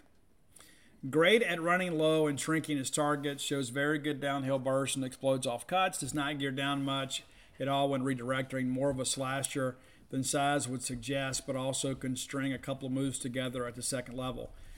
Top end speed is good, by evidence by big playability against Texas 6A competition, multi-sport participation, adds valuable context, several 100-meter times in the 11.2 range, ran one sub-11 that was win-aided, may actually play faster than track times indicate. Outstanding production and counting stats and per carry rate with 9.6 across 438 rushes in 2020 and 2021. Lack of size and frame length put a cap on physical and developmental upside. Hails from a more traditional run-oriented scheme with the lack of desired pass-catching opportunities. Willing participant in blitz pickup, but diminutive build could become a liability versus Power 5 competition. Those scenarios, exactly what I said. One of the most fun prospects to watch in the Texas 2023 recruiting class, know the dime production, and the eye test. Despite physical stature, certainly has a place in today's game and plays the type of functional athleticism to foster gameplay and creativity. That's an awfully interesting word salad there. So basically what you have here is you've got a guy that has exploded in the highest classification of football in the state of Texas. And you watch his film, he will excite you. How does that translate to the next level? And again, I think a lot of it's going to depend on how you want to utilize him. We don't run the football the way other schools do. We swing it out there, and this is a guy that is very good in space. So I believe he could be a real weapon. Are there some issues? Absolutely. In the jungle in which we run, there are some wild animals out there that'll absolutely kill you. And so you've got to be able to match size for size. So he doesn't really have the ability in that respect. But this is a guy that can make you look really silly.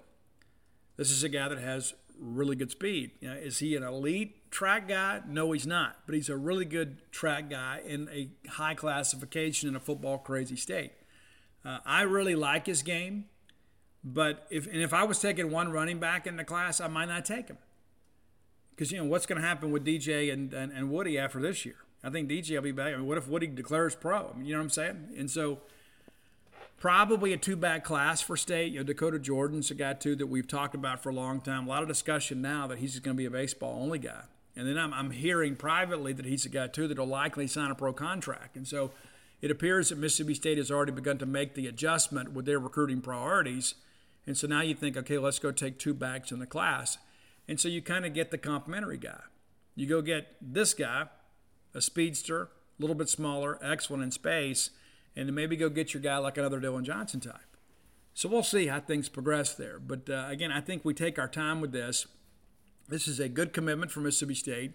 I don't think this is like a program-defining moment. You know what I'm saying? It's like when you get Dak Prescott, even though many of you had never seen him, we had seen him. And we were thinking, you know what, this is a guy, man. There's a special quality about this guy. And then you all saw it really, I think, for the first time as a healthy guy and a confident guy in the Liberty Bowl back in 2013. You really saw what Dak could do when healthy. And it really excited everybody for the 2014 season. So I don't say it's that kind of deal. I do think, when I would probably, maybe Perk. Maybe he reminds me a little bit of Perkins. A guy that can really run. And I know Perk was a guy that was a little more yoked up and a little bit bigger. But how many times did you see Perk, when you utilize him in the passing game, that he would make the first guy miss? You worry a little bit about durability when you've got a guy this size. And so he's going to have to really commit himself to the weight room because, again, he's going to have some certified assassins out there hitting him in his ribs over and over and over again. So durability is a bit of an issue, and how does he handle blitz pickups? Those are the things that I look at. That's again, might concern you. But the flip side of it is you get this guy in the open field, there are not a lot of people that are going to catch him. And he has enough wiggle, too, that he can turn a first down play into a chunk down play. And so you may swing it out there to him, and next thing you know, he could maybe get across the chains, but he is a guy, once he gets loose in the secondary, has enough wiggle to really make guys look silly. And so I like the get. This is not a big surprise. We've been expecting this for some time now. Basically, ever since he decommitted from Duke, we've expected him to be a Bulldog, and he decided to do it last night. That was kind of the plan. He announced his decision date. So now your Mississippi State class, 4 members.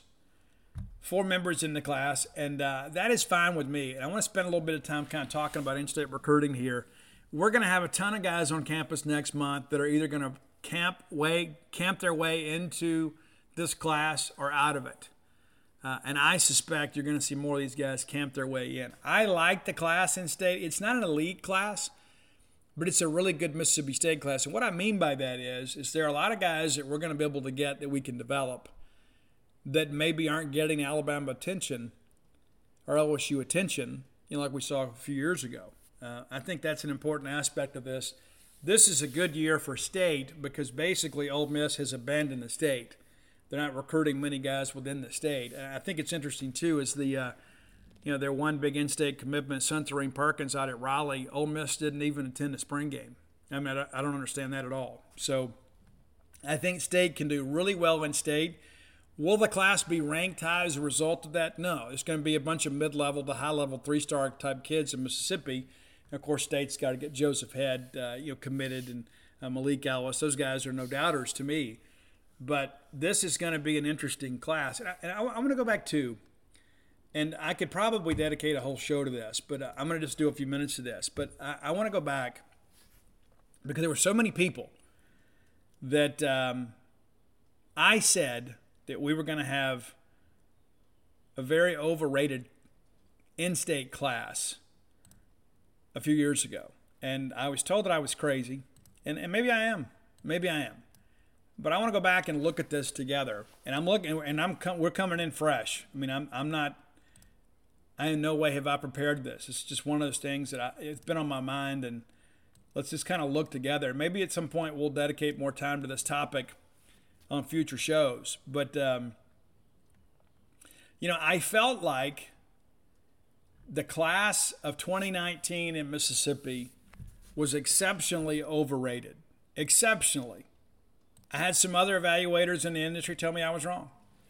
So let's go look back now, real quickly, at this. Let's look. Maybe we'll go. Top 15 or so. Maybe we'll go a little longer than that. Okay, so quickly here. So number 20 in Mississippi that year was Zach Edwards from Starkville High School. I like Zach. Zach signed with Louisville. You haven't heard a lot about him. You haven't. Jamon Gordon out of Meridian. This is a guy, too, that a lot of people are really hyping him up, early in his career. Really thought he was going to be a dude. Ends up going to East Mississippi Community College. Now enrolled at Ole Miss. So we'll see. See what happens. But a guy that hadn't done a whole lot. I would venture to say at this point probably has not lived up to his potential.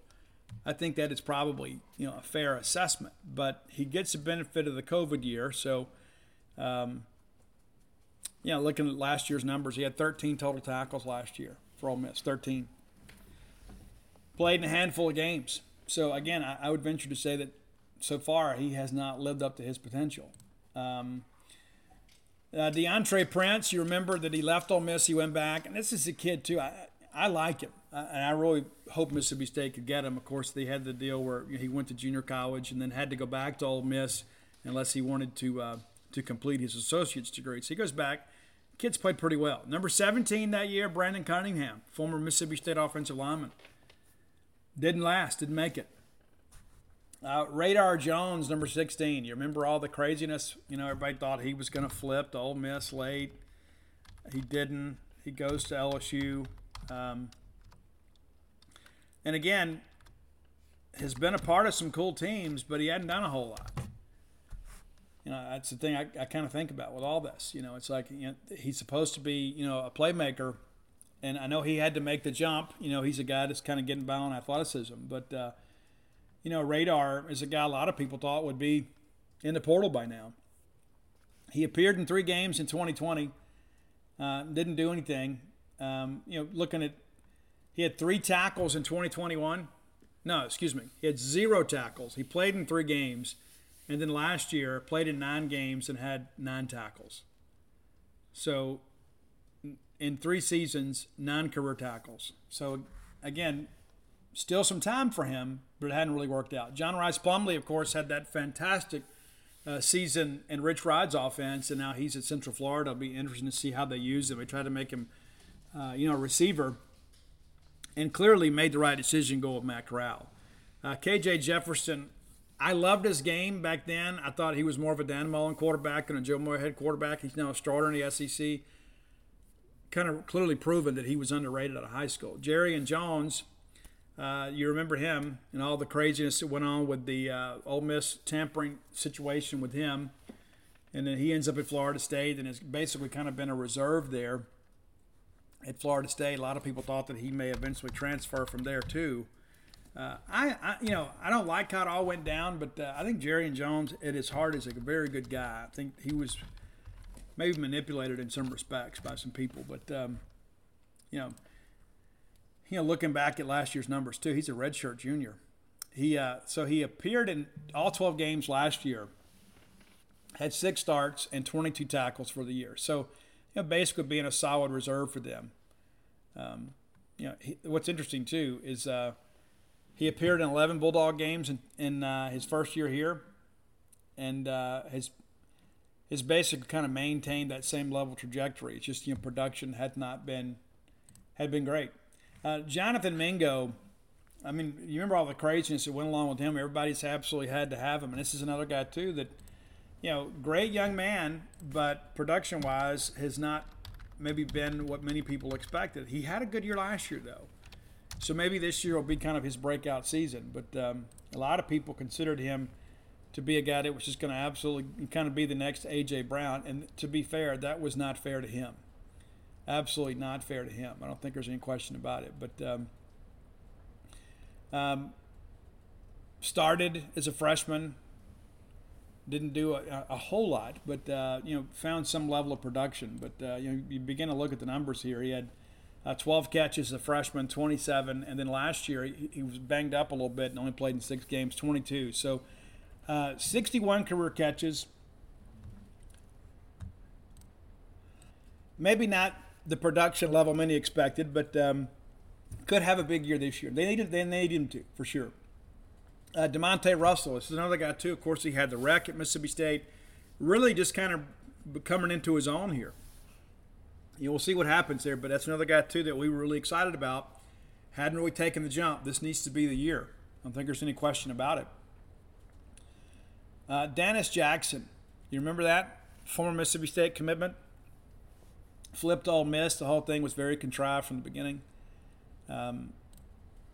But, he's another guy, too, that everybody just absolutely had to have. And there was all this turmoil and excitement about, what he was going to do. And he was going to be the next big thing. And, he just, again, hadn't done much. It's played in 10 games last year, started 1. And that was when they had some guys banged up and injured. But, you get through all these other stuff and you start looking at the production numbers. It's just not there. Looking at the receiving numbers last year, Dennis Jackson, 12 catches, 244 yards, 2 touchdowns. And, you get into SEC play, the numbers really, really drop off. He had a really big game against Liberty, 6 catches, 126 yards, and a touchdown. But when you start doing the math, half of his season's production came in a game against Liberty. So, again, still some time, but it hadn't happened yet. Derek Hall, I liked him a lot. I just thought he was a bit of a tweener, and Derek's had a good career there at Auburn. I know he is a fan favorite, and they absolutely love him. Wish he'd have been at Mississippi State. Brandon Turnage, he was another guy everybody just absolutely had to have, goes over to Alabama. And then, it just didn't work out. That's as simple as you can put it, It's just one of those guys that was a tremendous athlete in high school, and you really felt like this is a guy that's about to really kind of turn it on. And maybe he will, maybe he will. But, had a good year, I guess, at Tennessee last year. So we'll see what happens now. But played 9 games last year with 1 start. He was a guy, too, if you remember, a lot of people said, he's going to end up going to transfer to Ole Miss. He didn't. Jaron Handy, a guy that everybody was so excited about, just hasn't done much at all. And that was the year, too, we thought we had so many great defensive linemen. Just thought that, hey, this is going to work out and we'll all be able to meet our needs here. But just recently, Jaron Handy was dismissed from the football program at Indiana. Was at Auburn, left, transfers to Indiana, and has now been dismissed from the team. Byron Young had a good career at Alabama so far. He really has. That's a guy, too, that is an absolute monster. Probably this may be the breakout year for him, but a guy that I think has lived up to his billing. Nathan Pickering has been banged up a lot, but I think let's be fair about this, too. Nathan was ranked 5 in the country, was Under Armour All-American. We're still waiting for him to fully realize his potential. It's another guy, too, that kind of struggled at the beginning of the year last year, had the big play at A&M. It's there within him, but I think when you look back at our defensive class that year for the defensive linemen, it just hadn't been what we'd hoped. Charles Moore. I told everybody, nobody would listen, that Charles Moore was a little bit overrated. I didn't think he fit. I didn't think there was a true position for him. I wanted it to work out for him, but it just hadn't. It just hadn't worked out for him. With signs with Auburn, and now he's at Marshall. It's like he's moved around so much here. committed to Mississippi State. Then there was all this talk about him going to Ole Miss. He signs with Auburn, leaves there, then goes to Oregon State. It's just like the track for him has been awfully interesting. So now he's a marshal, supposedly. We'll see how things progress with him. But, I don't know. I don't know at this point what to expect. But I do know this. I do know that Charles Moore was ranked in the top 5 in Mississippi and has not lived up to that billing. Number 3, Jerry Ganaley. I was against this when it happened. When they promoted him to a 5-star, I told everybody that would listen that this kid is not a 5-star. I think he is a great player. He is not a 5-star player. I don't know who won that argument. I lost it. But in hindsight, it looks like I won. Jerry Neely, a lot of people thought he may go pro in baseball at high school. He didn't. There's all this talk about, he's going to do this, he's going to do that. And he's going to be, first-round draft pick or whatever in football. And he goes undrafted. Those are the things you begin to think about, too, is like we get so excited about all these guys sometimes, and then you don't realize that it's so difficult. It's so difficult to project future human performance. It just is. You never really know. It's like everybody thinks they know, and it doesn't work out the way that people suspect. And that's like, let's go back and look here. The 2001 year for Jerry Neely, 133 attempts, 768 yards, and ran for 5 touchdowns. Not exactly huge numbers. Career rushing statistics, he played in 33 games and ran for a combined 2,235. Probably should have come back as a senior. His career high was last year, 768 yards. He averaged 64 yards a game last year. So, the number's just not there to match the projection. And again, I said it then, I'll say it now. He should have never been a 5-star. Never. That was about propping up rankings. I disagree with it then around the industry. And I look back now and say, you know what? He's a UFA for football. Wish him the best, but we were right about that. Now, the top 2 players that year were Charles Cross, first rounder by the Seattle Seahawks, and then Nakobe Dean. And this Nakobe Dean had an amazing college career, and his draft position not truly indicative of his ability. Of course, he's a little bit banged up. But again, we could probably spend a lot of time and talk about this. But, again, you go back and you look, okay, the headliners, Nakobe and Charles, lived up to their potential. But then when you get around, the rest of that top 10, outside of Byron Young, who could you say, hey, this guy has really been what we expected him to be. What's interesting, too, is you go back, you get a little, deeper into this class, and you begin to realize, too, there's Snoop Connor there at number 30. And what a great evaluation by the staff at Ole Miss at the time. Snoop Connor runs angry, does a great job, and now in the National Football League. So we had him rated 30th that year. And there he is. In the big leagues now, right? So great job. Great job by him. But this was a really deep class where you had a lot of guys out there, a lot of names that we knew. Just didn't pan out.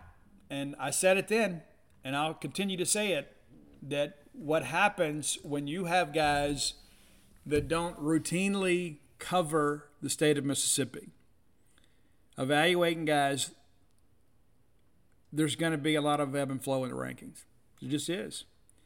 It's like how do you truly know the value of competition? Like, say, for an example, when Jeffrey Simmons had that huge game against Starkville High School that they won over in Noxubee at Macon, it was a big win because you knew what Starkville had. It's like they got A.J. Brown. They've got a state championship caliber team, and Jeff Simmons and Noxubee just beat them. And so it's like, he'd get 20 tackles. Well, automatically people will just assume, he had 20 tackles, but how good could the competition be, right? Not to mention, think about like West Point. Like when I see somebody puts up a bunch of tackles against West Point, it impresses me because they run their system so well. So I look back that year, and I said it ahead of time that we were going to have an extremely overrated class in the state of Mississippi. We did. Still some returns that we're waiting for, but by and large, you look at this thing 3 years in, and some of the guys that were highly touted, this is a class 2. I mean, I'm all the way down, 16 4-stars that year? 16 4 or 5 stars. We had 3 5-stars in Mississippi. Crazy to look back in hindsight. Hey, let's get out of here, guys. And I'll be back tomorrow because I love you. And I think it's important we kind of recap where we are and kind of where we stand. We'll talk about some other things tomorrow. I kind of rambled on about that class. I was kind of intrigued myself. But we'll get together tomorrow. If you hadn't done so, go to dogpilethebook.com. Order a book. Father's Day is going to be here before you know it. I've had a lot of people reach out and say, Steve, I went back and read the book, and I'm very appreciative for that. And I want to say, too, it's so interesting, too. I have somebody say, hey, I read both of your books. Well, I've written 5, so maybe I need to work harder or get a publicist. But I've written 5 books. Flim Flam was the first one, then Stark Villains. That's the first in what will be eventually be a trilogy about Mississippi State athletics history. Right? You didn't know? Yeah, it was a plan all along. So Stark Villains was book number 2, and then Alpha Dawgs was my quarantine project. That is book 2 in a planned trilogy about the history of Mississippi State athletics. So there will be a 3rd book probably in the next year or 2. And then, of course, I wrote Bloomsville Leander, which is my book of poetry. Still getting people contacting me about that. Very interesting. As a matter of fact, I even had a songwriter from Nashville that's wanting to make a demo out of one of those poems, make a song out of it. So we've given permission to do that. We'll see what happens. How cool would that be? Hardy, hit me up, brother. And then finally, Dogpile, of course, which will eventually surpass Flim Flam as the best-selling book in my catalog. And then I'm taking this year off, even though I'm going to work on some things for publication maybe next year or the next year. I've got some things related to Mississippi State baseball that I'll write up for Gene's page, but also to kind of working towards a bigger project. But I've always got something I'm working on. But if you haven't completed your collection, you need to do that. Go to dogpilethebook.com, and you can get all the sports books there. Get them personalized and signed. And, of course, Bloomsville Leander available through Amazon, BooksAMillion.com, Barnes & Noble. Stark Villains gear always available through StarkVillains.com. And you guys need some new T-shirts anyway, so go get one of those. That's it for today, man. Until next time, let's all live our lives in a way we'll make more friends than enemies, and people can see a difference in the way we live. This is the story of the one. As head of maintenance at a concert hall, he knows the show must always go on. That's why he works behind the scenes, ensuring every light is working, the HVAC is humming, and his facility shines. With Grainger's supplies and solutions for every challenge he faces, plus 24/7 customer support, his venue never misses a beat. Call quickgrainger.com or just stop by. Grainger, for the ones who get it done.